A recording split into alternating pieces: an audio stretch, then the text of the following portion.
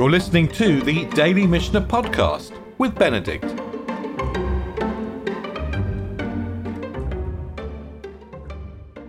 So as we go through the middle of the fourth chapter of Yevamot, we're circling around the question of brothers and sisters. And we learned actually that you can't marry, if you're a man, you can't marry the sister of your divorcee.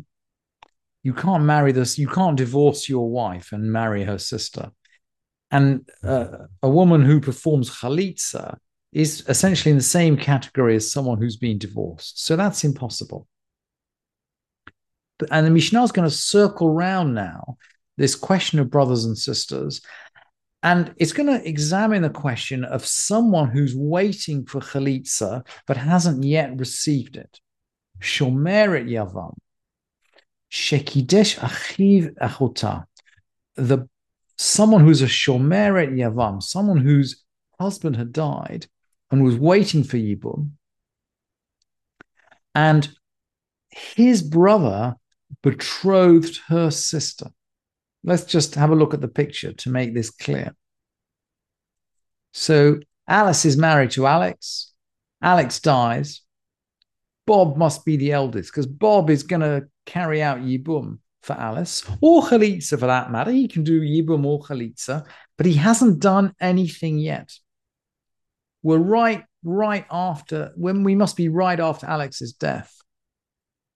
We don't know whether Bob is married or not. We know nothing about Bob, except that he's waiting to carry out Yibum or Chalitza with Alice. And he has a brother called Charlie. And what does Charlie do? Charlie goes and betroths Alice's sister. Alice has a sister called Charlotte. So now Charlie is engaged to Charlotte. Bob is waiting for Yibum with Alice. I guess if everything goes fine, Bob could do Chalitza or Yibum with Alice, and Charlie can go ahead and marry Charlotte, Alice's sister. But wait, what if something goes wrong? What if Bob dies?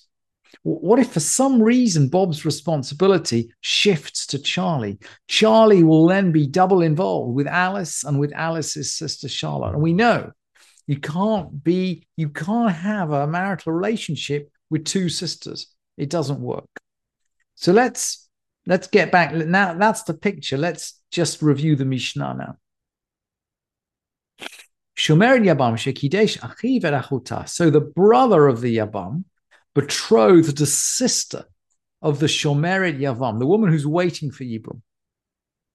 Mishem Rabbi Yehuda ben Betera, in the name of Rabbi Yehuda ben Betera. This is not Rabbi Yehuda in the Mishnah. This is a much earlier Rabbi Yehuda, and he's authoritative. Omrimlo, in the name of Rabbi Yehuda ben Betera, they say Omrimlo. So they say to him, they say this to Charlie, who's engaged to this woman. Hamtein ad sheyaseh achicha gadol maseh. Wait until your older brother will act. In other words, fine, you're betrothed to this woman, but you can't marry her until you can't marry her until we see what your elder brother has done with Alice. Chaltzu achem or kansu. If the brothers performed chalitza or married her, in other words, if Alice is taken care of one way or the other, yichnos et ishto. He can go ahead and marry Charlotte. There's no problem. Once the question of Yibum is resolved, he can go ahead and marry Charlotte. But, and similarly, Meita, Hayavama, Yichnos, maybe Alice will die. And it's unfortunate to say this, but if Alice dies, again, the whole question of Yibum is resolved. He can go ahead and marry Charlotte. But, Meita Yavam, if Bob dies, the responsibility goes on to Charlie.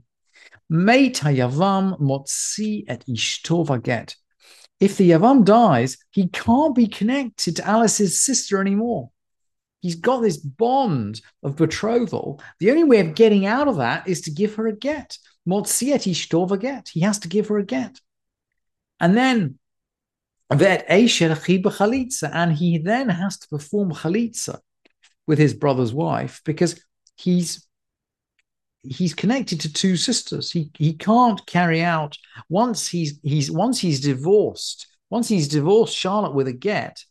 he can't marry Charlotte's sister, Alice. So both sisters become forbidden to him. So the only thing he can do is to give one of them a get and to perform chalitza with the other. And we can see it again in the picture on the source sheet. If Bob dies, Charlie can't possibly be connected to both of these women. So he has to give the first one a get. And then the second one, well, it becomes the sister of his divorced wife. And he can't marry the, so you can't marry the sister of your divorced wife. So he has to perform chalitza with her. What about the time lag? And we talked about that. Mishnah talks at the beginning of the chapter about the fact that if the Yevamot, if the widow of the deceased brother is found to be pregnant, it creates all kinds of uncertainty as to who the father of the child is. Because if the father of the child is her original husband, then the brother hasn't died childless. So there's no need for Yibum at all. But if she's carried out Yibum, perhaps the father is the new husband. Well, it's an indeterminate state. It's an indeterminate state. What does the Mishnah rule? So now in the 10th Mishnah, Hayevama lo tachlot velo tityabem ad sheyehula shalosh chodashim. The Yevamah should neither perform chalitza nor be taking in Yibum until 3 months have passed. I.e., okay, let's just do a cooling off period of 3 months. And the rabbis, by the way, don't really recognize early term pregnancies that are shorter than 7 months. I mean, it's probably not a fetus that was more than 3 months premature is probably not viable in the time of the Mishnah. But also, in terms of 3 months, a pregnancy is apparent at 3 months. So you can see both from the point of view of early term birth and from the point of view of the appearance of pregnancy. You can see why a 3-month interval would be sufficient. So we don't do anything, neither chalitza nor yibum, until 3 months have passed. But the Mishnah then goes on to talk about other kinds of marriage. And we've said before that the tractate of Yevamot is really outlining the boundaries of marriage, just as much as it's outlining the boundaries of Yibum, of levirate marriage. And so it goes on to say, V'chein are kol hanashim, and similarly all other women. And this is referring now, I think, to married women. So that the expression Isha or Nashim here, I've translated as women, but I think we're really referring to wives or married women anyway. V'chein she'ar kol hanashim, and similarly all other married women. Lo yinasu velo itarsu, should neither be betrothed nor married ad shiyula hen shlosha chodashim, until 3 months have passed. So we're now talking about women who were married but have left their husbands. And the Mishnah is saying, look, if you've left your husband, you shouldn't get betrothed or married again for a 3 month period. We have had the same 3 month cooling off period. And again, you can see that the rabbis are incredibly anxious. They're incredibly anxious about cases where forbidden relationships are suspected. And they want to put all the distance that they can. They want to put away all possible doubt. So this 3 month interval is incredibly handy in terms of sending away doubt. So they go on to, the Mishnah goes on to say, Echad b'tulot ve'echad b'ulot. It doesn't matter whether they're virgins or not virgins. Could you be a virgin divorcee? Well, perhaps you could. Remember that after betrothal, in order to break up a betrothal, you require a get. You require a bit of divorce. So you could be, if you're betrothed but not married, you could be a virgin divorcee. Echad b'tulot ve'echad b'ulot. Whether they're virgins or not, ve'echad almanot, ve'echad grushot, same for widows, same for divorcees, ve'echad arusot, ve'echad nusuot. It doesn't matter whether we're talking about marriage or betrothal, we still require the 3 month interval. And according to Kahati, this is the halacha. According to Kahati, Rabbi Yudah said, Rabbi Yudah is going to bring a different view. Rabbi Yudah says, those that were married could be betrothed. So in other words, we don't need a 3 month gap before betrothal. And those who were betrothed may be married. So if they were just betrothed and divorced, they can get married. without the 3-month interval. Chutz min ha'arusa shebiyuda mipnei shelibu gaspa, with the exception of the betrothed woman, a betrothed woman in Judea. Somehow the halacha is different. The halacha is different for someone who's engaged in the area of Judah, in the area of Judea. Mipnei shelibu gaspa, because his heart was full. Gas is a very odd Hebrew expression. It means to be full, but not full in a positive way. Gas is to be proud, or to be haughty, or to be overly familiar, or to be over the top. His heart is full. It's not a positive statement. And there's a remark in the Gemara which I thought would be there's a remark in the Mishnah in Ketubot, which is worth looking at. Someone who eats at the house of his father-in-law in Judea. So we're talking about habits in Judea. And with this must be someone who's engaged but not yet married. So we're talking about someone who's betrothed, ha'arusa. Someone who eats at the house of his prospective father-in-law in Judea. Shelov edim, without witnesses. So he's sort of there's no one else there. Eino yachol liton ta'anat p'tulim. He's unable to make a claim about virginity. He can't say later, this girl's not a virgin, mipnei shemit yached ima, because he has secluded himself with her. I.e., somehow, if you live in Yehuda, there's sort of assumption that you might a couple that are engaged might have had a sexual relationship. That seems to be the assumption, is geographical. And that's what Rabbi Yehuda is saying, that generally those who are betrothed only don't need 3 months gap before they're married, with the exception if they live in Yehuda.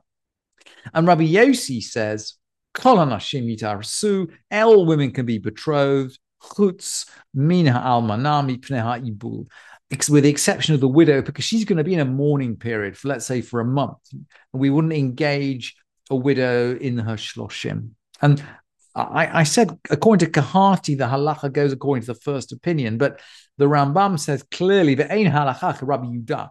The Rambam does not accept Rabbi Yehuda at all and his geographical distinctions.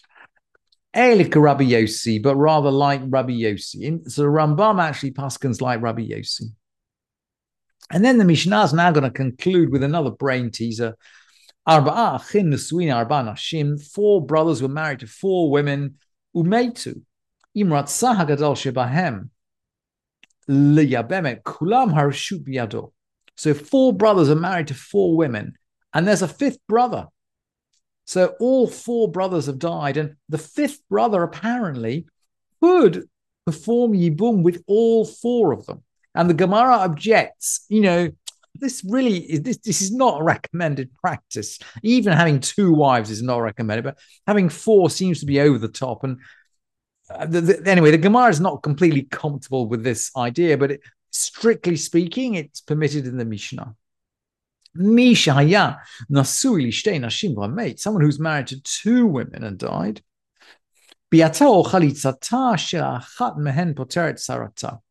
So if someone was married to 2 women and died, Yibum or Chalitza with one of these, and this is a brother's Yibum or Chalitza, exempts her rival. And the Mishnah here refers to biata, sexual relationship, because and it's something we haven't discussed yet so far, but one of the principles that the Mishnah goes by is that the Yibum is sealed actually when the marriage is consummated. The rabbis aren't very happy with this. That's why they institute the ma'amar, giving a betrothal in advance of Yibum via money or via a document. But in principle, if you like, al pi Torah, the sexual relationship itself seals the Yibum, and that's why either a sexual relationship or chalitza with one of them therefore exempts her rival, because the command is to build up the brother's house, and you only need to marry one of his wives in order to build up his house. If one of them was eligible to marry a priest, sulan, one not.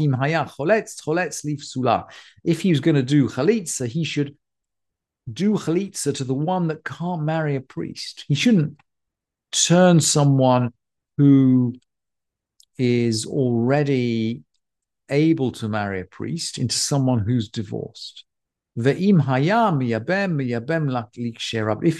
If he contracts yibum, he may contract yibum with the one who is eligible to marry the priest.